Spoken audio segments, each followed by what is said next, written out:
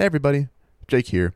This episode was pre-recorded, which unfortunately means that we weren't yet up to speed on current events for when this airs. Thus, I'm chiming in now instead of at the end of the episode to direct you to the cause we'd like you to support this week. By now, I'm sure most of us are familiar with the attempted murder of Jacob Blake in Wisconsin. The top link in the description of this episode will take you to a GoFundMe organized by Jacob's mother to help him and his family through this intensely traumatic time. If you're able, please consider donating, and in any case, please share the link far and wide. If I know our audience at all, I know we can count on you to help. I hope you enjoyed this week's episode. Before it begins, however, here's a word from Kian of Wide Atlantic Weird. Hi folks, Kian here. From the cabin in the woods, located somewhere in the wilds of West Cork, we bring you the Wide Atlantic Weird podcast. It's an Irish podcast about why people believe weird things. Each episode, I open a book from my Library of the Strange here at the cabin and explore a real-life story of hauntings, monsters, UFOs, and conspiracies. I research all stories using first-hand accounts whenever possible to take a critical look at whatever the truth may be. If you'd like to join me at the cabin for a story, make sure you have a beverage at hand and search for Wide Atlantic Weird wherever you get your podcasts. We look forward to your visit.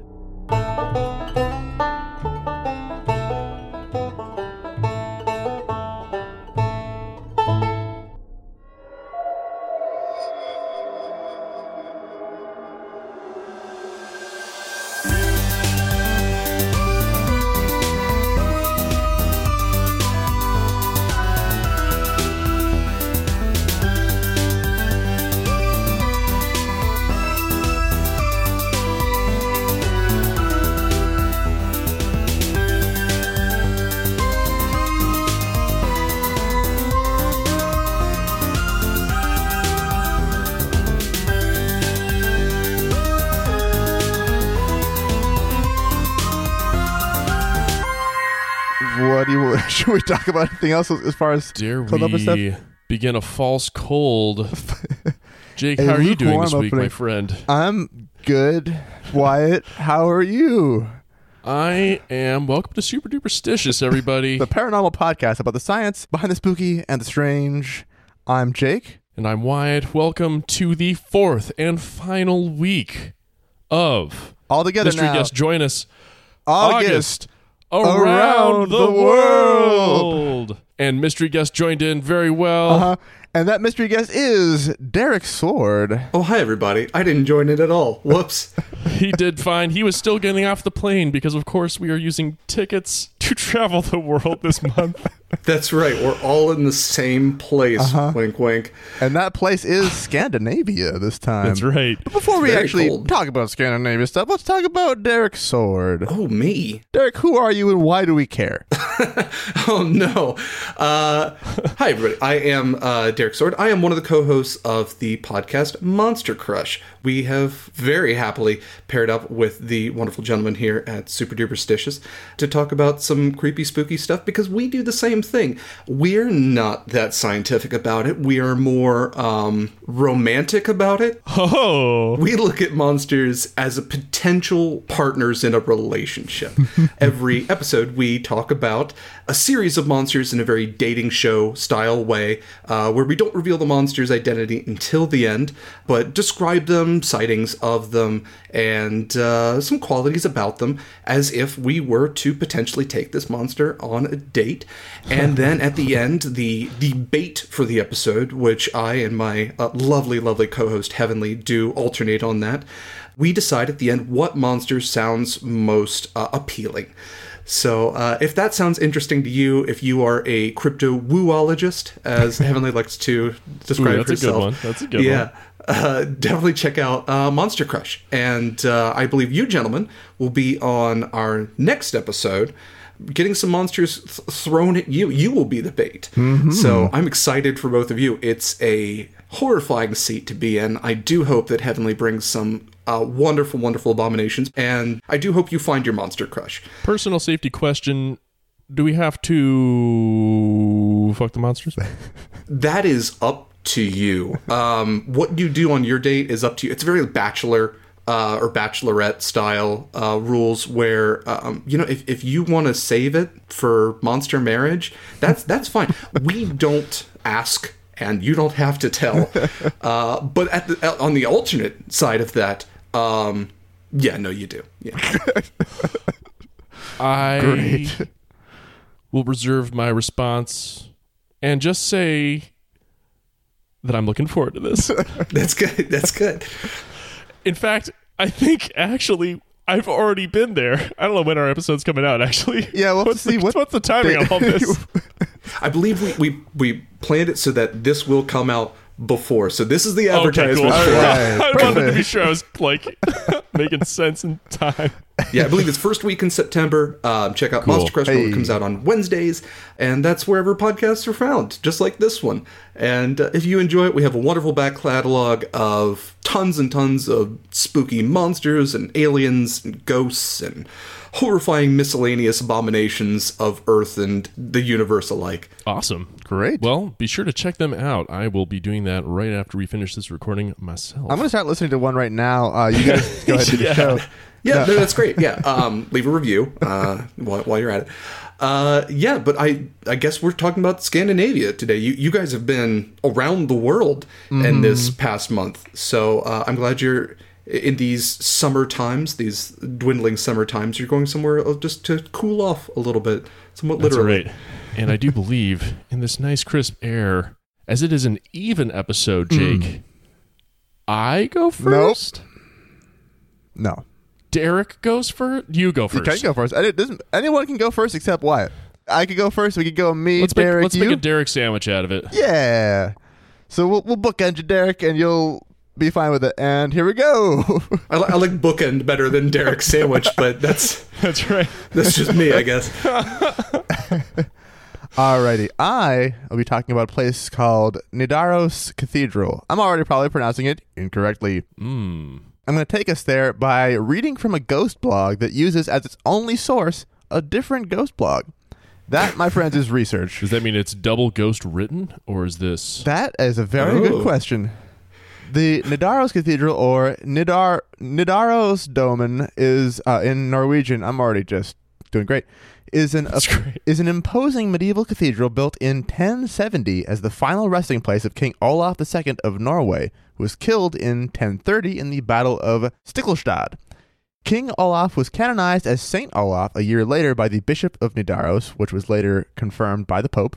It was designated the Cathedral of the Roman Catholic Archdiocese of Nidaros from its establishment in 1152 until its abolition in 1537 under the Reformation. Derek, do you know anything about St. Olaf? I do know a little bit about St. Olaf. I am not the medieval expert that Ellie is currently. Brother of St. Pilaf, I believe. Yes, the saint of rice dishes. Yeah. Yeah, I do know that St. Olaf is actually one of the few European rulers to have been canonized, in addition to St. Louis, who, of course, is where St. Louis got its name. So there are very, very few rulers who actually were canonized. I think they actually might be the only two. There might be one or more that might have lost their canonization, but yeah. And St. Olaf is a snowman brought to life, correct? Yes. Cool. All right. Friends with Elsa. That's right. Since the Reformation, Nidaros Cathedral has served as the cathedral of the Lutheran bishops of Trondheim, or Nidaros, in the Diocese of Nidaros. Trondheim is the third largest city in Norway. One reliable witness account was printed in the newspaper Aftenposten in 1930. Bishop's wife by the name of Marie Giedich, during a church service in 1924, saw a most unusual sight. As the priest was singing a hymn, she saw an apparition of a medieval monk first standing in an archway in the cathedral, the figure's sad, bright blue eyes locked with hers. She says, quote, "He had a tonsure and wore a monk's robe. His face was beautiful, with sharp lines and glowing eyes. The monk walked right through one of the choir members attending the mass. While the priest was in front of the altar, the monk moved behind him. Alarmed, Mary saw this figure place its hands around the priest's throat and begin to choke him, which from behind is pretty hard to do. Others in the church saw his hands encircle the priest's neck, but they did not see the rest of him. Then he raised his head, and the woman, Marie, saw that he had a stripe of blood on his throat. Marie, repelled by the sight of blood dripping from his slashed throat, averted her eyes downward, only to look up a moment later, see the monk standing in the area near the church archway again. Despite the blood, she described him as being young and very good-looking. It's an odd energy to bring to this. Yeah, you just saw some strange slit-throated apparition trying to strangle your priest. Did nothing, but hey, he's kind of hot. Revulsed, and then you look back and you're like, I would hit it, though. Yeah, no, the details of it were just like, oh, there's blue eyes, though. I know he's trying to strangle the leader of our religion and church right now. Poorly at but that. I can't look, but I can't look away. Can't look away. She said, I looked back up. The monk was standing with his arms crossed. Then he just disappeared. The priest who conducted the service later stated he had gotten a feeling of desperation and then a sense that something was stuck in his throat. Part of the legend is that Marie also saw this apparition remove its head from its bloody body before it disappeared, which is a totally different thing from what she says. Like, oh, actually, no, she saw him fully remove his head and then disappear, as opposed to just cross his arms. A little bit of a bearing the lead there, I guess, but yeah, a little bit. It's a very ghosty thing to do, though. Like, if you need to really unsettle somebody, just put it on a platter, carry it around, do a full haunted mansion thing with it. It's true, exactly. I see we both looked at the same pamphlets for Ghost School entry-level class. It's Haunting 101. It's everybody. offered, yeah. I think it's not the first week, but it's easily week 2 or 3. Well, it's in the handbook of the recently deceased, right? Yeah. That's right. Yeah. Formerly taught by Beetlejuice. Beetlejuice, exactly. Okay, that's 2 Master of of us. Scares. No more. Okay, that's 2 of them. We're just asking for it at this point. Various witnesses over the years have seen this monk in the cathedral, in these smaller chapels, and also outside near the cemetery. Yet other church members have seen the monk's hands reach out and choke other people. It seems... Jeez. Hubba. It seems this is how he shows displeasure with people he does not like, which is a very strong way to react. Yeah. Really likes. Maybe he's just giving you one of those good old throat hugs, you know? Exactly. How are you supposed to do it? Some claim they have even conversed with this ghostly monk, where I guess he would say something along the lines of, hey, can I squeeze your throat? They say, no, thank you. And then he disappeared by taking off his head. Does it anyway. Recent accounts also mention inexplicable chanting and organ music is heard coming from the Nidaros Cathedral late at night. I'm sure they could explain it. Phantom of Nidaros. Another ongoing phenomenon in this church is seen in one small basement room. This room is so low, people cannot stand upright in it. Early in the cathedral's history, the basement was used as a tomb for prominent figures from Trondheim. Ever since, people have spotted rose petals scattered across the small room's floor. So I guess it was used for storing dead important people and also romancing other people. This ghost has some very weird sexual energy to him. I was going to say, I know, this is very much in line with what we've been hearing so far. Blue eyes. Into choking. Rose petals. Hey, exactly. Also removes the head, which seems like it could be useful for certain things. Yeah. When recent witnesses have inquired about these petals, they are told that they just appear. It seems once a week, fresh rose petals appear, and the wilted ones disappear. No one knows who does this. The entrance to this room is always kept barred and locked. It just feels like there's one guy who's cleaning them up. They're like, nobody knows who does this, and he's just in the back like, it's me. Yeah, I'm the rose petal guy. They're like, shh. It's Gerald. I do this. Yeah.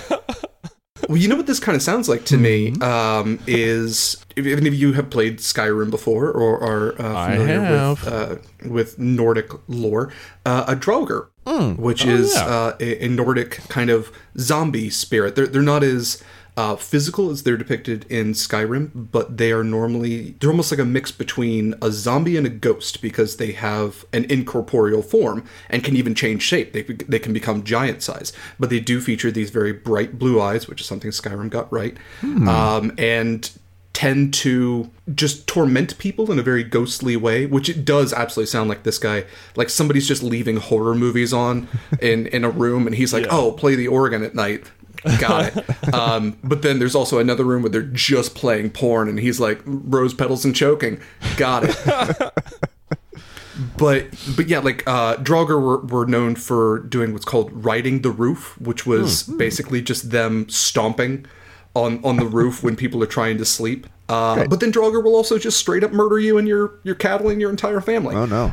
Which sounds like he's trying his best and not doing a great job. Yeah.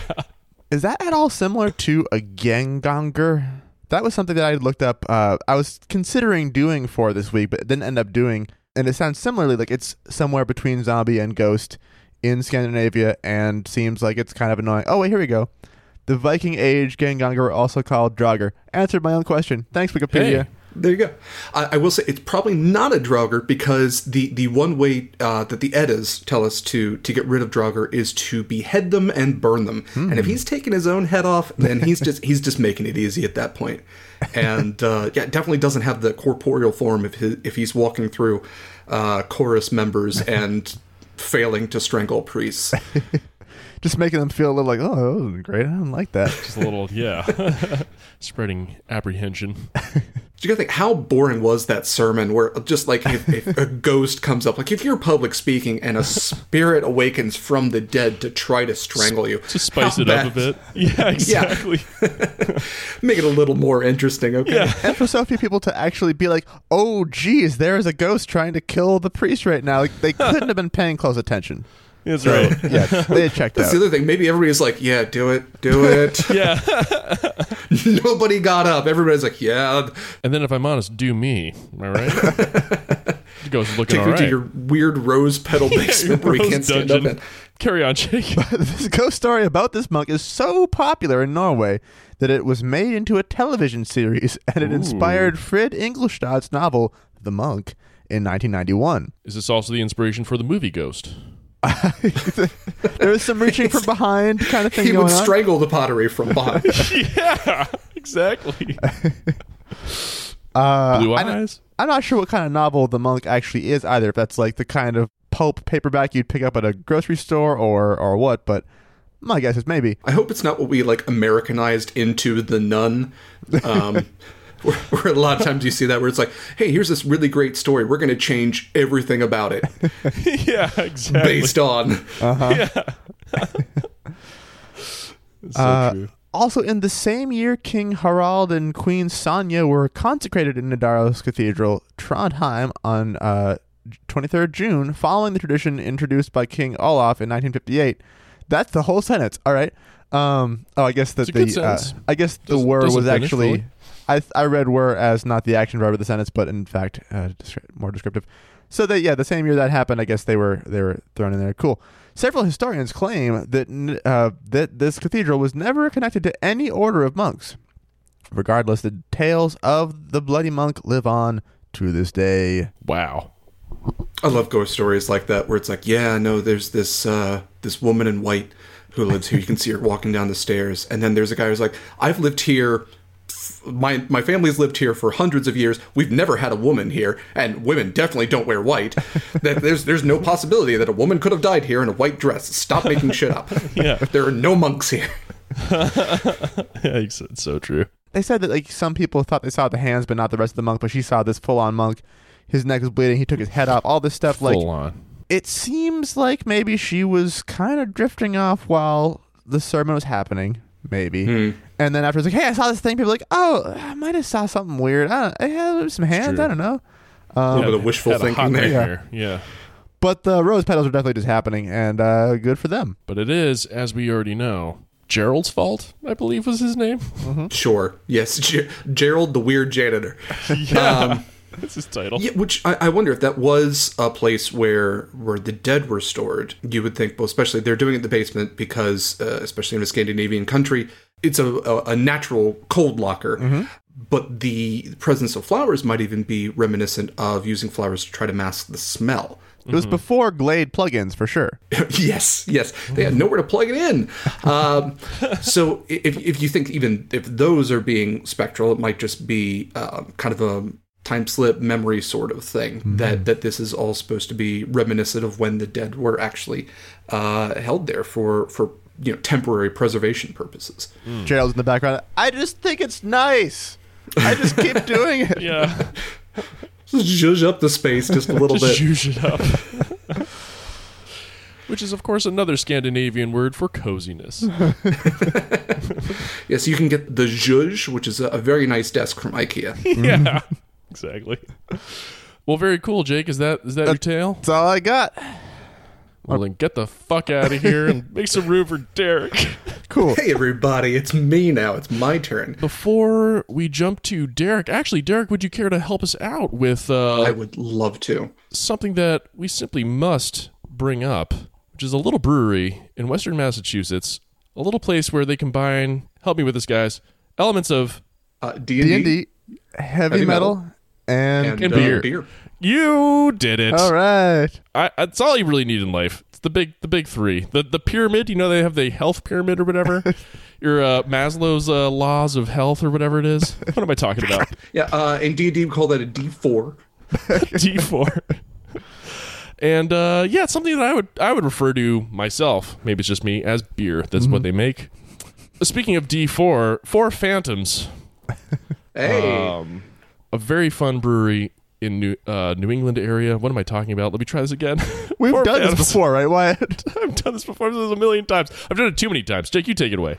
It's a brewery in Western Mass that is great and fun, and they make beer. We drink the beer. You should drink the beer. They have some new beers, and you should know about them. Those are Battle Jacket, which is a Pilsner. It's a crispy companion for bonfires and eternal worship of the unholiest riffs. Features what looks like a lich with like some serious like jean jacket vibes going on, wailing on a really scary guitar.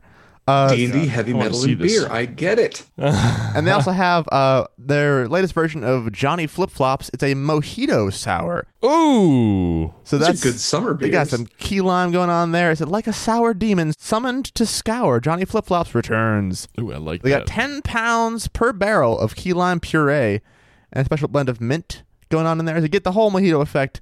Really cool stuff. All out there to find. Wyatt, you can take it from there as far as what the deal is with how beer. I don't know where you get it. Where is it, Wyatt? This can be got in stores in Massachusetts and Rhode Island, I do believe. So check in with your local dealers. Also, if you are within driving distance of Western Massachusetts, Four Phantoms is available for curbside pickup. So reach out to them and you can set something up. Derek, what D&D class or race would you most like to see in a beer? Ooh, typically how I play my D&D characters is like if Boromir survived and was less of a dick. All right. So I like my paladins, my clerics, anything with a shield and something heavy to hit with, maybe a little magic. I would love to see a Kenku Warlock, which I think we found. Or if you're getting into some of your hoppier beers, maybe a Bugbear Rogue would be my monster races. I love monsters. It makes sense. But yeah, a Bugbear Rogue is a way overpowered combination of. How would it hide? Yeah, they are good at stealth and have long limb and can kill absolutely everything. They have a natural sneak attack, and just like the beer would naturally sneak flavor into and give you a good extra 1d6 of flavor. We're gonna have to bring you back every week to do these ads with us because or 1d6% alcohol. There you go. AKA 45%. Oh no. It's moonshine. It's just straight moonshine. That sounds very good. What beer would that be if you could put one to it? If I was going to stick with the Bugbear Rogue, probably a Russian Imperial. Ooh, I think would be good choice. Kind of like a heavier. I love my winter beers, and I think a Russian Imperial is kind of that great mix of like late fall, early winter, a lot of flavor, and a little hair of the bugbear on there. Ooh, Drew, you have no excuse. Hope you've been taking notes. Yep. Yeah, winter's coming. You know what you need to make now, and you know who you need to credit. Derek Sword. That is correct. It's me. Please don't become their sponsor now. Come sponsor. But I'll understand it. I'll understand it if you want to go. We'll go to Massachusetts. We'll drink your beer. We'll do it. One of us is in Oregon. It doesn't matter. It doesn't matter. It's always Oregon somewhere. Oh, God. But there you have it. Yeah, now we'll turn it over to Derek. Take it away. All right.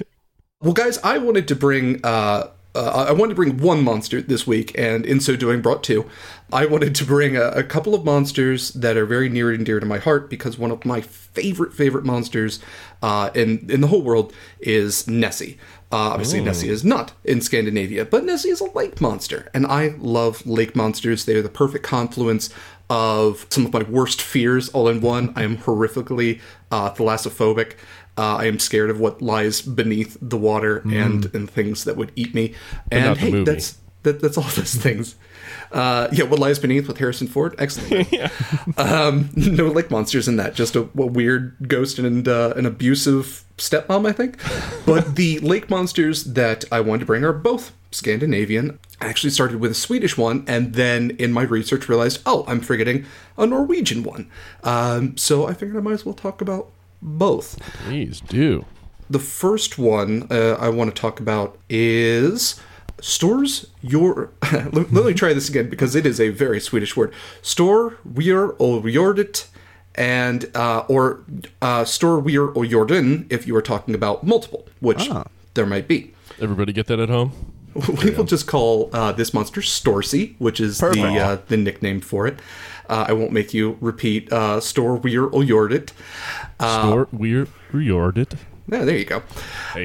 Its name is actually a portmanteau of sorts. In a lot of northern languages, Northern European languages, especially like Swedish and German, you can make a word by combining already existing words. One of my favorite German words is Krankenwagen, which is what you call an ambulance, and it's the combination of Krank, which means sick, and Wagen, which is wagon. It's a sick wagon. So this is a Stors wir och jordet is a portmanteau of the words stors, which means big or great, or jord, which is lake, and jordet, which is beast or monster, or actually most translates directly to unanimal, which I think is a fun word. That's a cool word. So yeah, in the Swedish, when they're actually speaking in English, refer to this, they don't call it Storsey, they call it the Great Lake Monster. That's just what it is. So Storsey has about 400 years of sightings, and what I find most fascinating about Storsey and the other lake monster we're going to talk about is when you think of like lake monsters, you think of Nessie, you might think of Champ from Lake Champlain, Ogopogo, and a lot of the sightings of them talk about them being plesiosaur-like, the long neck, big body flippers. Not the case for the predominant, the heavier weighted sightings in Scandinavia. In Scandinavia, lake monsters are more serpentine. They are sea monsters in lakes. There are some sightings which talk about them being plesiosaur-like. And a lot of times with lake monsters, you'll get like, it had like fur, and then everybody else is like, no, it didn't. What are you talking about? So there's a couple of people like, yeah, I saw plesiosaur, but most people talk about I saw a type. plesiosaur. No, we all did. I mean, we know. But most people talk about snake-like undulating, that when they see humps, or they'll actually even see like the snake-like form kind of twisting vertically up through the water, which would create the humps. And they see that for both of these animals, which we'll kind of talk about how culturally that might be a difference between why they're seeing that and everybody else is seeing something else in different parts of the world, if these animals are real or even aren't. So Storsey is, they say it's more than 10 meters long, typically black or gray, humped, very dragon-like, very fast. It has a head of like a horse or a dog. And it's the interesting thing about Storsey is it is reported at least once or twice every year. Every year probably since modern media, so since like the 60s. One or two sightings every single year will appear in the newspaper, and a lot of the people who are interviewed about Storsey will say, well, those are just the people coming forward. There's probably many more people who are seeing this creature that aren't coming forward for obvious reasons. Storsey lives in the 5th largest lake in Sweden, but even though it's somewhat smaller than the other larger lakes in Sweden, it is actually one of the deepest. So at the end of the Ice Age, about 9,000 years ago, The lake was formed, which, once again, I wish I had that. Lake Storson. There you go. So Lake Storson was formed at the end of the last ice Is that age. essentially Lake Bigness? It is Lake essentially. Yeah, Lake. It is Great Lake. Great I think Lake. is the name of it. Which I think the local mayor even talks about how Lake Storson has some mountains nearby. So he described that Lake Storson is like the Great Lakes of America, but smaller. And we have mountains like the Himalayas, but smaller. Aw. Come to our city. And the city is Östersund. It's actually nicknamed the center of Sweden, so you can kind of imagine it's at the center of Sweden. I can't, but I'll take your word for it. Yeah. Don't pull up a map or anything. I'm not making this up at all. But yeah, so fifth largest lake. It has... It's about 464 square kilometers, which is about 180 square miles, has depths of about 74 meters or 242 feet, which in comparison, since I listed that, Loch Ness is about 21 miles, almost 22 miles in area, and has a maximum depth of 744 feet or 226 meters. So it's a...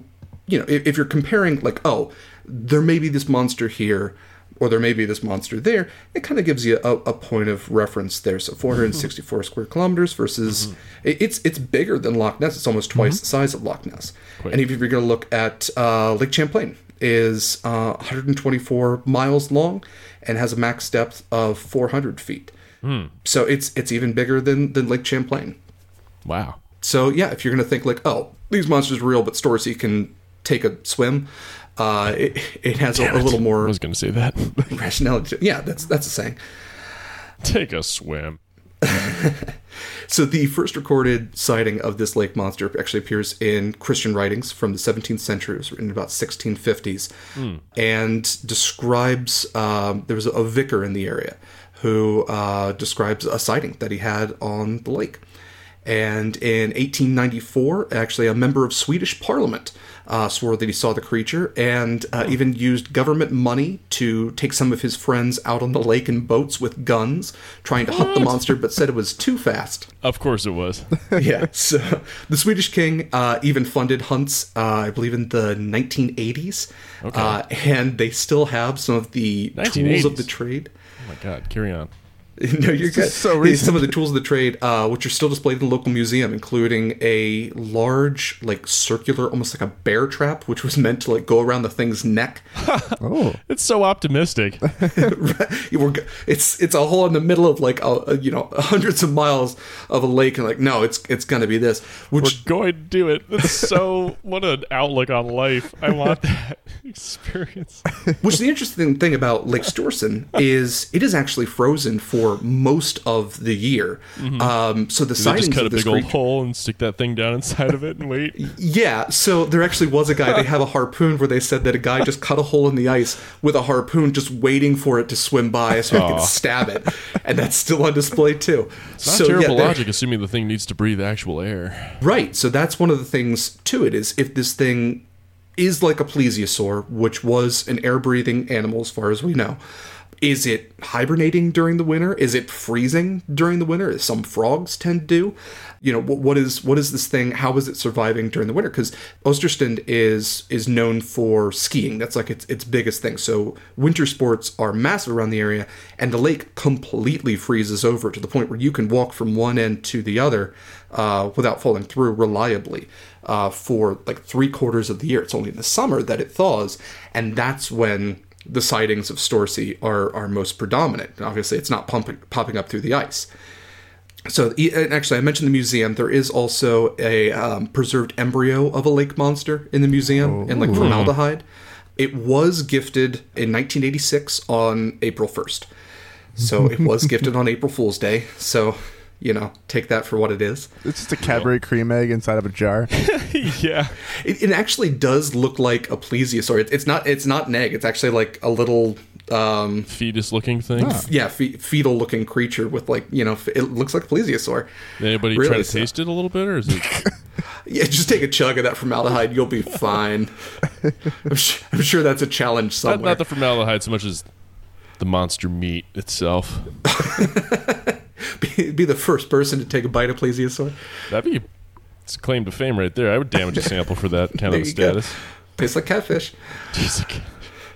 So one of the biggest connections of this monster, where the history goes back, is there is a runestone, which comes from the Viking Age, which is a very loose term. Even the term Viking doesn't really describe a group of people. It describes kind of like a culture which extended in weird periods of time and intervals, and not even in one given space.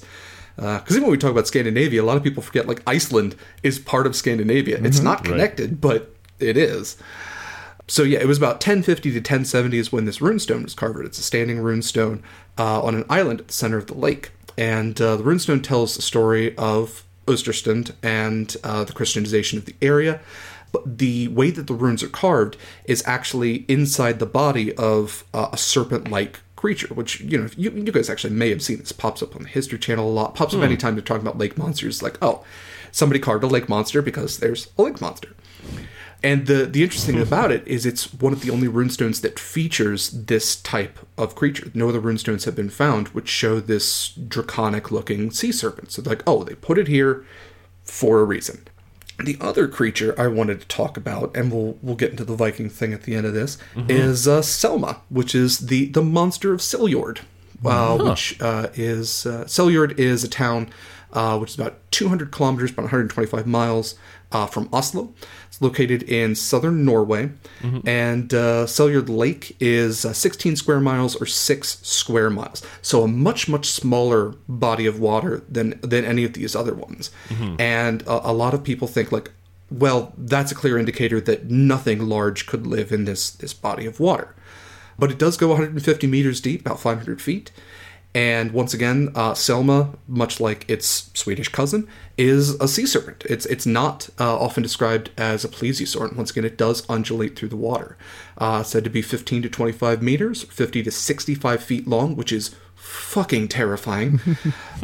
Actually, the local mayor even built Sea Serpent Tower, which is, if you ever get a chance to look up Sea Serpent Tower in Seljord, it is a very strange looking like cubic geometric building, but the tower was specifically built to look out on the lake, and that is where, if you were going to look for this creature, like if you're a tourist, you climb up the square, not circular stairs, but they do go around the building, and you go up to the viewing area to look for sea monsters. But yeah, the Selma had another story in the 18th century, so the 1750s. It was said that a man who was rowing a boat with another in tow had the monster attack him and capsize the boat behind him. What? Once again, this is another lake that is frozen over 3/4 of the year. So Selma is also seen mostly in summer. Yeah, the city coat of arms actually features Selma, which was changed in 1989. So their coat of arms is a red shield with a gold serpent on it. Awesome. That's kind of fun. I like that. Yeah. I think it's interesting to really embrace these, and whenever they do interviews with the people, everybody has a story. A couple of people, I shouldn't say a lot, actually have stories of direct interactions with these monsters. There are a couple of fishermen who directly say that the monster tried to capsize their boat or came after them while they were swimming, and they're like, yeah, I'll never go in the water again. Yeah, right. It's great. So no direct attacks. There's obviously, nobody's gone missing or has been eaten or chomped at or anything like that, but there is a certain antagonism to these creatures. And yeah, there is one guy who's like, yeah, it came up under our boat twice, nearly flipped us over, and I'll never go in the water again. Yeah, I should actually mention, Storsey was a protected animal from 1986 until the law protecting it was revoked in 2005, which I think is fascinating. I love that. I don't know. It was probably, Open season. That's right. It was either somebody who really wanted hunting or somebody's like, government is too cluttered. There's too many laws, and this one protecting sea monsters is garbage. I think it was them really saying, guys, we can all agree it's time to kill Storsey. it's time again. Yeah, they tried hunting it in the 80s, and that's like right. Actually, it's 1986 is when they made it a protected species. So the king literally said like, okay, you can hunt this thing, and then they failed, and he's like, all right, you know what? You don't get to hunt this anymore. It's protected now. Protected, and now they're like, let's bust that freaking giant collar back out. Yeah, they still have a large aquatic pet. At the very least, I know of a really good monk we could hire to grab his neck if we needed to. Exactly. You can't grab it. What's wrong? You can't grab it. He'll make it look good, though, at least. Make it feel sad for a second. Yeah. While it tries to sing in the choir. So the interesting thing to talk about the Viking or Nordic culture, finally, is when you think about the monsters, once again, how we see plesiosaurs in... We think we see plesiosaurs in Loch Ness, Lake Champlain, Ogopogo, but in Scandinavia, they're often serpentine. If you look at the cultural history of the Nordic peoples, they are not the ones who had European dragons. If you especially look at Norse mythology, there is, I think, one major dragon, which is Nidhogg, which was the dragon that chewed on the roots of the world tree and was a real big dick. Classic. Which we'll talk about Nidhogg probably on an upcoming Monster Crush episode, because he also has a frenemy squirrel and an enemy eagle, and it's amazing. Ooh, that's a TV show right there. It really is. But the major antagonist in Norse mythology, the creature that kills Thor and Ragnarok at the end of the world, is the Jormungand serpent. It is the Midgard serpent. It's a giant serpent which is so large it encircles the world. And if you even think about the design of, Viking ships, how they featured the dragon head on the bow, are these cultural influences impacting what these people are seeing? Because, maybe they're seeing a sea monster, but maybe they're not. And if they're not, is this history, this oral history, but also this now written and well-recorded history, impacting what people are seeing and causing these cultural differences? I like that very much. Yeah. Go on, please. So I thought that was really interesting. A lot of theories for these creatures have come up, as opposed to, if they are real. Are they animals that are somehow able to hibernate during the winter? Are they able to, is the freezing process something that has become part of their nature? Because both of these lakes were carved out by glaciers. Are these animals which were deposited there when these from glaciers inside of a were seeded? glacier? Yeah. Are they basically like getting frozen, or they're cryogenically freezing themselves every year and somehow able to live hundreds of years because of that? That's a huge strategy. Yeah, they are doing like they're repeating the Walt Disney process just over and over and over. Yeah, other theories are obviously these are schools of fish or large fish or eels. Both of these lakes have eel populations, and even some recorded very large eel populations. And even when we look at Loch Ness, one of the main theories is that it's either an eel or a very large catfish, which they have found catfish. And once again, we talked about this on a recent episode of Monster Crush. They have found catfish that are several hundred pounds and like 6 feet long. And like that is a literal monster. I mean, catfish will eat anything. That will eat you. It's also plenty big enough that if you were to see that unexpectedly, you might think that the famous catfish bristles along its head and upper body might be something like hair. So at a quick glance, it was like a dog or a horse or some other kind of furry animal, where really it's just a big old fish. That's an excellent point. And even there was a recent photo of the Loch Ness Monster, which it turns out was just somebody photoshopping one of the giant catfish that was found in Loch Ness into a photo, because they were able to match the spots on the back of a catfish, which are actually unique to every different catfish. They're identifiers in the same way that zebra stripes are. So they were able to say like, oh, well, you clearly photoshopped it from this guy who's holding up like a 200-pound catfish, which props to that guy. Yeah, for real. But yeah, the other arguments are, what if it's just detritus, your logs, floating tires, garbage, whatever.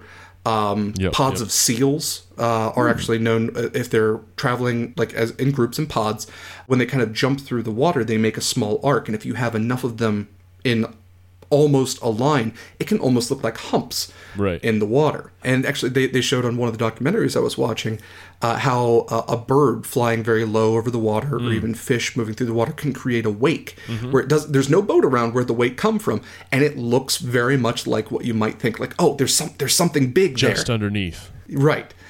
So yeah, wakes from boats, marine life, flying birds.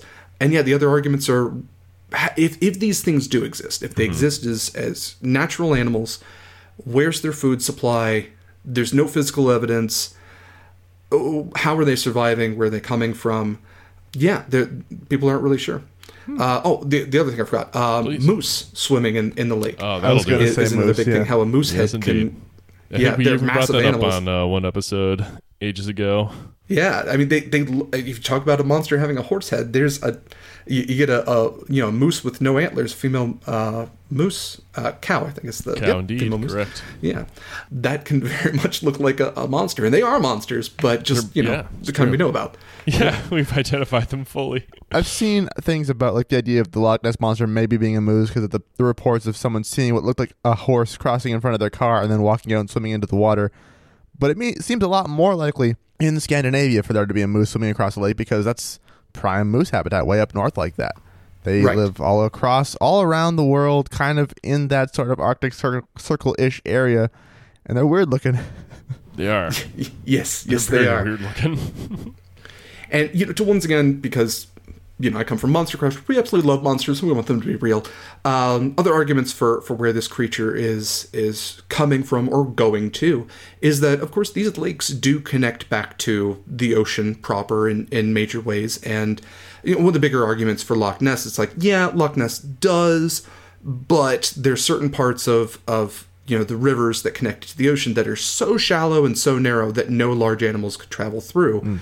And yet, there are recordings of people who say that they've seen, a plesiosaur, like, on the road, just, like, sunbathing, or on the beach. Or, there's a Scottish motorcyclist who said that he nearly hit Nessie as it was crossing the road. So, are those creatures able to travel? Obviously, a sea serpent would have a little bit more problem, but are they able to portage themselves? Form a big circle.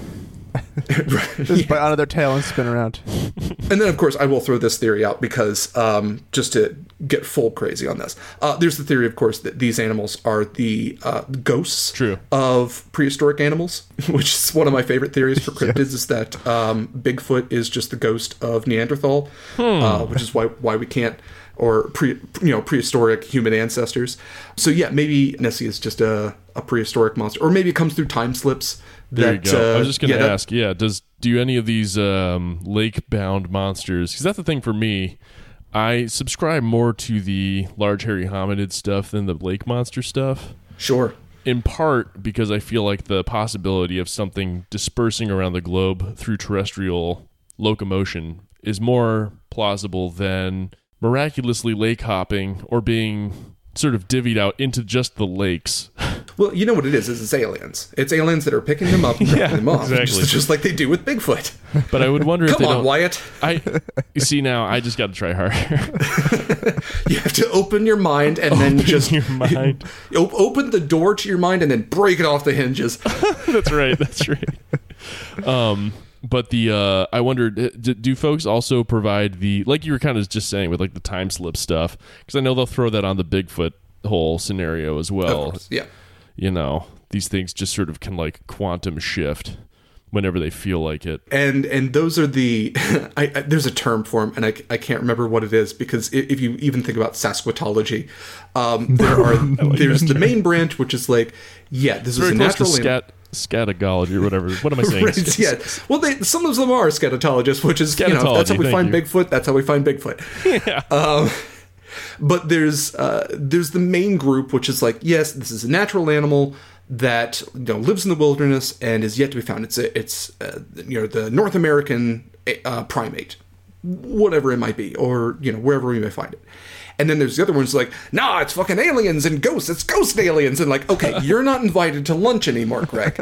Yeah, Greg, you got to sit down. I actually mean that literally, that they these like higher up Bigfoot researchers have like private banquets and meetings where they don't invite the other people. There's like a guest list where it's like, you must be this level of crazy. Any further? Yeah, right. And they're like, they just make us look bad. They're going to make us look bad, exactly. Exactly.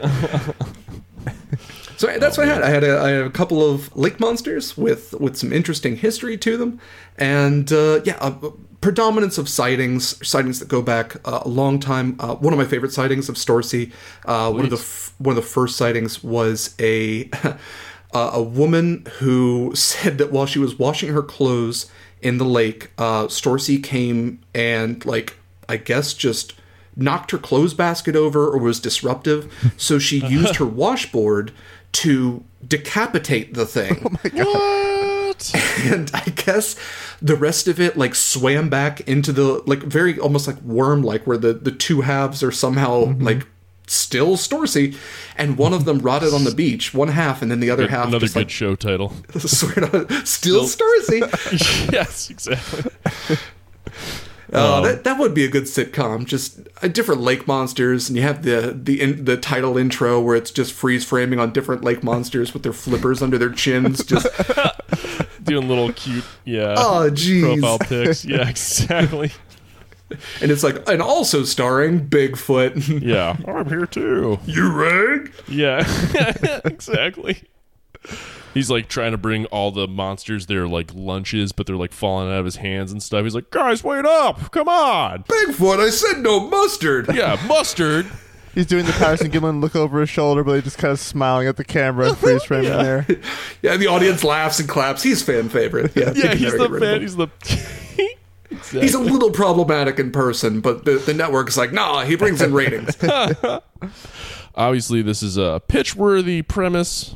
We should probably option it. Yeah, TM that. Yeah, all copyright to both Super Duper Decisions and Monster Crush.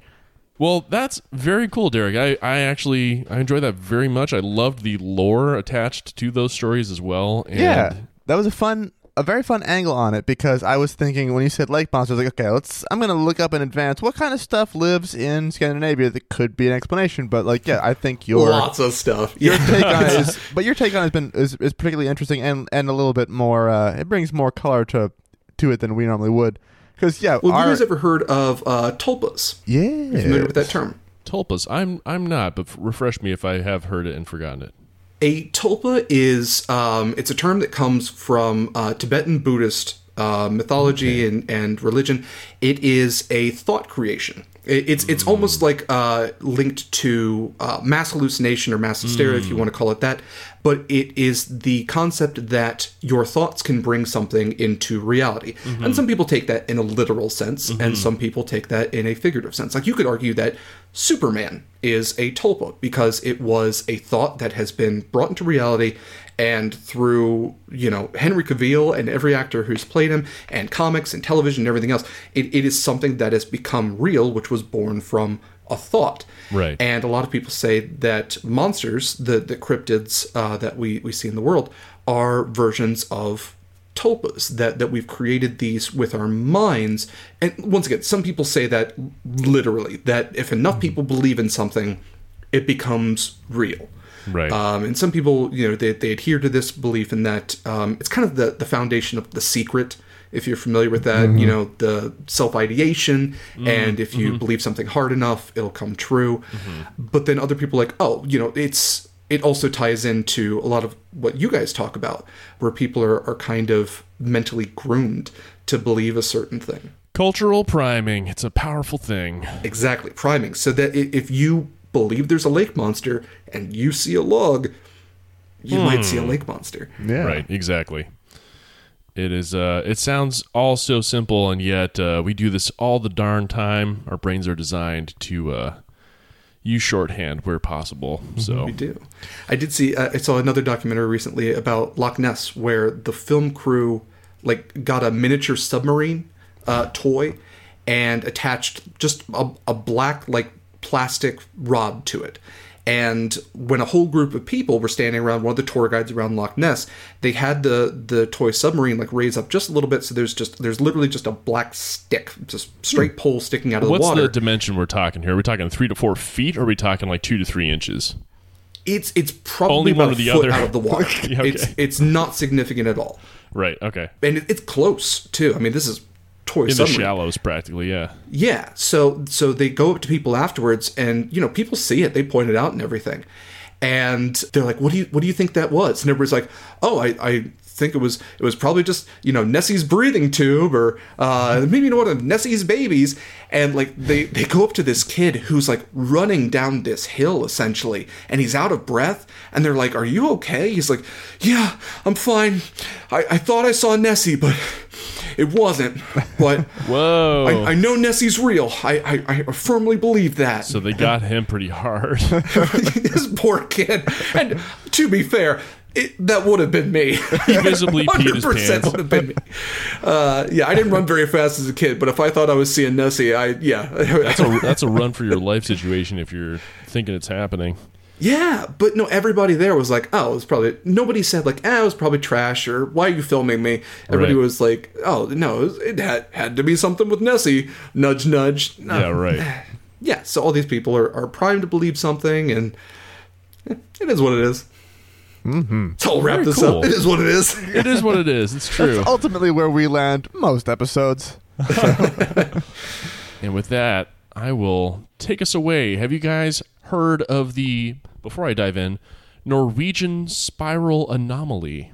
No? I don't think I have. Before you go on at all, I need to know, what is your Zoom background right now? Is it a Cake album cover? What is this? My background is just some guy with a bunch of zigzag lines going through him that I thought would be fun to just throw up there, and forgot I had it. But where and then did when it I saw come it was from? there, I was like, okay, we're going to leave it. I have others as well. It's like a great 50s infographic for like, I don't know, like laser beams or something. Like, this is what the commies were doing to us. Yeah, exactly. Microwave damage in the 50s. Jake, you have a lovely background, by the way. That's a thank very you. nice area you're in. Well, thank you. It's He my living room. used the nice apartment JPEG folder. Yours is looking like ready to live stream or something. That looks great. Yeah, It's yours all- is very well curated looking. Yeah, in the this background. is my nerd space, and I do I do stuff on Twitch. So I am cool. staring at a wall, which is the opposite. The part that nobody sees. It's like covered in like stains and like laundry. It's the bad area. Yeah. No, it looks very nice, very professional. My room, as you'll not see, is just boring. But yes, that is what you're looking at there. My apologies, and you're so welcome. So allow me to share screen. Explain what you're seeing as you watch it. Okay. And you can watch it a number of times. It's a relatively brief video. Okay. Yeah, so maybe night sky, maybe late evening. There seems to be some light towards the bottom, kind of a black mountainous ridge at the bottom.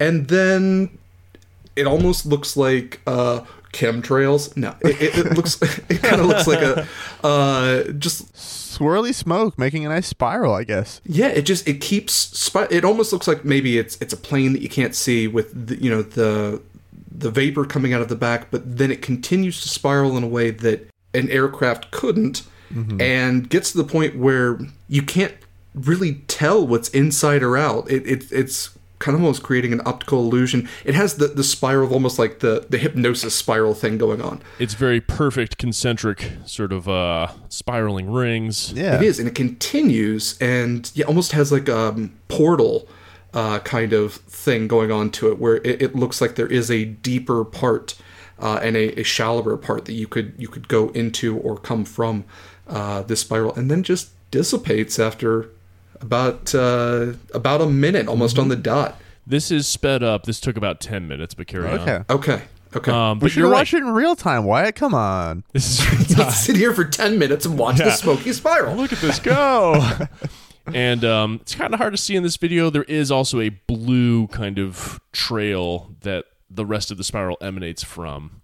But very well described. That's exactly what many, many folks saw over Norway in 2009, in the winter of 2009. This is a strange light phenomenon, both Norway and Sweden. So many folks saw this from a great distance. Looks like something straight out of a sci-fi movie. Blue beam of light moving through the sky as a grayish spiral emanates in a perfectly clean, curved radius out. Naturally, hundreds of calls flooded the Norwegian Meteorological Institute as residents demanded to know what they were seeing. Norwegian celebrity astronomer Knut Jørgen Rød Odegaard. Celebrity astronomer. Yeah, we all know him. Right. Yeah. I will say actually, that is a clear cultural difference where if this had happened in America, everybody immediately calls the police. But Norwegians are like, no, it's in the sky. Yeah. Let's call the Meteorological Society. They're the experts. Yeah, it's so true. We don't want it shot at. We want to know what it is. I was just going to say, shoot this fucking thing out of the sky. But right, he points out, at the very least, the area over which this light had been observed was exceptionally large, covering all of northern Norway and Trondelag, if I'm even pronouncing that correctly. So, Fun word. where's the flux was it? Just something Jake will get, no one else. Should I read the handful of things I have here, or do you guys want to guess first? You probably will guess it right anyway, but this is by design a brief segment, so enjoy. I will say just real quick, I am glad that you mentioned that it was sped up because my immediate thought was, who the hell just had their phone ready to go in like a minute span? And somebody's like, I was like, oh, well, this is clearly staged if they're just standing there for it. But now I'm thinking, congratulations to that person for standing that still for 10 minutes to record that thing. This is before phone mounts were invented as well. They had to just stand that still. There was no... wasn't on a camera on a tripod. That was just straight up skill. The rest of them is like shaking all over the place. But yeah, guesses, or shall I just jump into... I think it's aliens. Aliens. It's a pretty good guess. Yeah, I think it is probably troll smoke signals. I'm surprised that we've gotten through Scandinavia and we haven't described or discussed trolls or no one has brought up folk or troll. Right, correct. You're both right. But I'll go through these troll three aliens. Yeah, Tralians, if you will. It was first suggested as a rare, never before seen variant of the Northern Lights, which, for anyone out there who has somehow forgotten, the so-called Northern Lights, aka Aurora Borealis, result from disturbances in Earth's magnetosphere from solar wind. So essentially charged particles crashing into our upper atmosphere ionizes bits up there, causing fun, glowing, swirly, wavy, otherworldly light shows. At this time of the year, in this part of the country, localized entirely into a spiral shape? But the spiral in question was just so damn clean, brief, and localized. So, almost laughably unlikely. Number two, as you guys already guessed, the real one. Certain other kinds of enthusiasts offered that the spiral was evidence of, and we can all say it on the same time on 3, 1, 2, 3. Trolls. Extraterrestrial intelligence, correct. So, something Dragons. like a... Dragons. Dragon riding troll extraterrestrials. I need that for my next D&D campaign. Hold on, let me grab a pen. Close the spiral. Something like a partially opened wormhole, which, based on what we've seen in movies, is exactly what this looks like. This is what it will look like when it happens. We know because the movies. The movies told us. They're just testing it out in Norway. We all know that the aliens are going to invade, New York, Los Angeles, or Washington, D.C. Norway's fine. Yeah. Let me see. They also offered it could have also been linked to the high-energy experiments underway at the Large Hadron Collider in Switzerland. Because of course it was. It happens. I feel like there's people who are like, I dropped my coffee this morning from Starbucks, which maybe is in Norway. It's probably the Large Hadron Collider's fault. Yeah, exactly. They opened a tiny little black hole that pulled it out of my hands. Damn them. Important to note that while wormholes theoretically are consistent with the general theory of relativity, aka how things works, they are, outside of movies and conceptual imagery, yet to be really seen as a physical proof. So they're mostly conceptual thing. And third, on the 10th of December, the very next day, I didn't mention this was on December 9, but there you have it. Well, that totally changes my theory about what it was. Oh shit! Do you want to give it a? All right, go for it. Hold on, did you say December 9th? Oh, jeez, it changes everything. It's true. This was obviously Santa Claus's sleigh going haywire. This was Santa Claus, yeah. Santa Claus. This was Krampus. Krampus died this night. The Russian Defense Ministry suggested a Bulava missile test had failed. According to the spokesman, The missile's first 2 stages worked as normal, but there was a technical malfunction at the 3rd stage of the trajectory. In Norway, expert witnesses such as Paul Brecke, or Brecky, I'm not sure, Paul Breakfast in Australia, senior advisor at the Norwegian Space Center Drammensveien, already suspected as much. When we looked at the videos, he says, people submitted to the media, we quickly concluded that it looked like a rocket or missile out of control, thus the spiraling effect. I think this is the first time we have seen such a display from a launch failure. Honestly, that's one of the best endings that could probably come from a faulty Russian missile. Is nobody died and we got a cool video out of it. Indeed, my friend. Just take that for what it is. My very next bit here is that, unfortunately for Russia, and frankly, to the great fortune of the rest of the entire world, the Bulava project was a huge shit show for Russia. The Bulava missile was designed to carry 6 individually targeted nuclear warheads. Oh, no. Holy shit, that's so many! Over a range of up to 6,200 miles, aka 10,000 kilometers. According to the BBC, the missile had been touted as Russia's newest technological breakthrough to support its nuclear deterrent, but... Guys, we could kill the whole world in one missile. Yeah. We can even blow ourselves up while we're at it. Who cares? I just feel like there were like 2 higher-ups in the Russian government going like, how many nuclear warheads is too many? You think 7? 7's too many. 5 is too few. No. We got it off at 6. 6 is good number. 6 is good number. Perfect number. Oh my god. And believe it or not, this spiraling catastrophe marked the 14th failure in a series of tests. Oh no. And every number you say is too much. It's too many warheads. It goes too far. That's too many failures. In all of these tests, they were live. So there are just warheads everywhere now. Just kidding. This is a joke. Oh, okay. I believed it because why not? Why not? Right? We gotta test it for One real. of those rocket scientists has that quote from Edison, which is like, I had 1,000, things that weren't a light bulb, but only one that was. He's like, 14. All right, we're still going. 14 times we've failed to blow up the entire Earth. The 15th time, well. So right. Russia kind of pooched it, but thank God. And also, here's one more video for you guys to enjoy.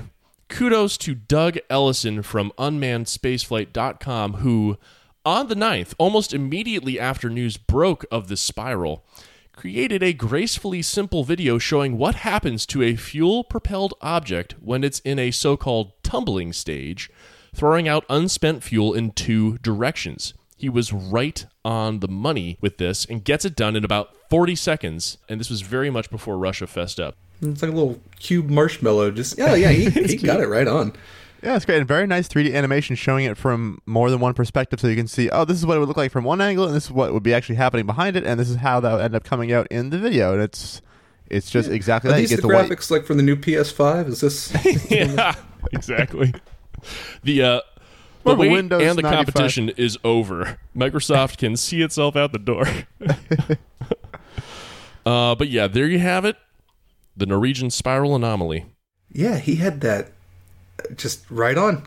Good job, Doug. Yeah. Doug Ellison doing the work. So there you go. Kept it short and sweet because I figured we'd be chitting, chatting, and everything in between. Mm-hmm. You have one extra person this time who likes to talk. Oh, that's great. I love hearing you guys describe this stuff. Once again, we are not that scientific on Monster Crush. We need to believe. So I love hearing the descriptions on stuff. And the stuff that is paranormal that isn't monsters, because we don't touch on that too much. I think the first episode that I did was about supernatural locations, which was kind of cool. fun, where we talked about Skinwalker Ranch a lot, which is absolutely insane. So if you guys haven't done an episode on Skinwalker Ranch, I highly recommend that. Not Skywalker Ranch, that's something else. Just a lot of Luke crawling around, jabbering. It's just in George the night. Lucas in a golf cart just mumbling about the prequels. I was going to say, Jar Jar's very important for this scene. He's very important. We need him to be in the scene. But yeah, that is a very fun and satisfying conclusion to our last episode of August. Everyone together now. Around the world. Around the world. There it is. Okay. There it is. Yeah, so thanks so much for joining us, Derek. That was fantastic. Thank you for having me. Remind us again where we can find you. Yeah, if you enjoyed anything that I did at all, or if you want to hear more of these lovely gentlemen, check out Monster Crush. It is wherever podcasts are found, of course. Once again, it is a show where me and my lovely co-host Heavenly talk about different monsters and whether they'd be good on dates and whether they deserve a smooch. So yeah, these gentlemen are going to have some monsters thrown at them. From what I've heard, Heavenly did not tell me what monsters she has so far picked, but she always has some great picks for you. What if she picks us, though? just to prime you guys, I have to ask, would you guys fuck Storsey? Hell yeah, man. It's like a body pillow and a half. You're ready. You're good to go. Jake, I heard nothing from you. I was He has trying deeper, more carnal feelings. I'm sorry. I used the F word. Jake, would you love Storsey? I would make fuck to Storsey. Wonderful. You guys, yeah, you're ready. You're ready for it. It can only go bad from here. Yes. Excellent. Another motto to live by. And on that note, goodbye. Goodbye. Goodbye.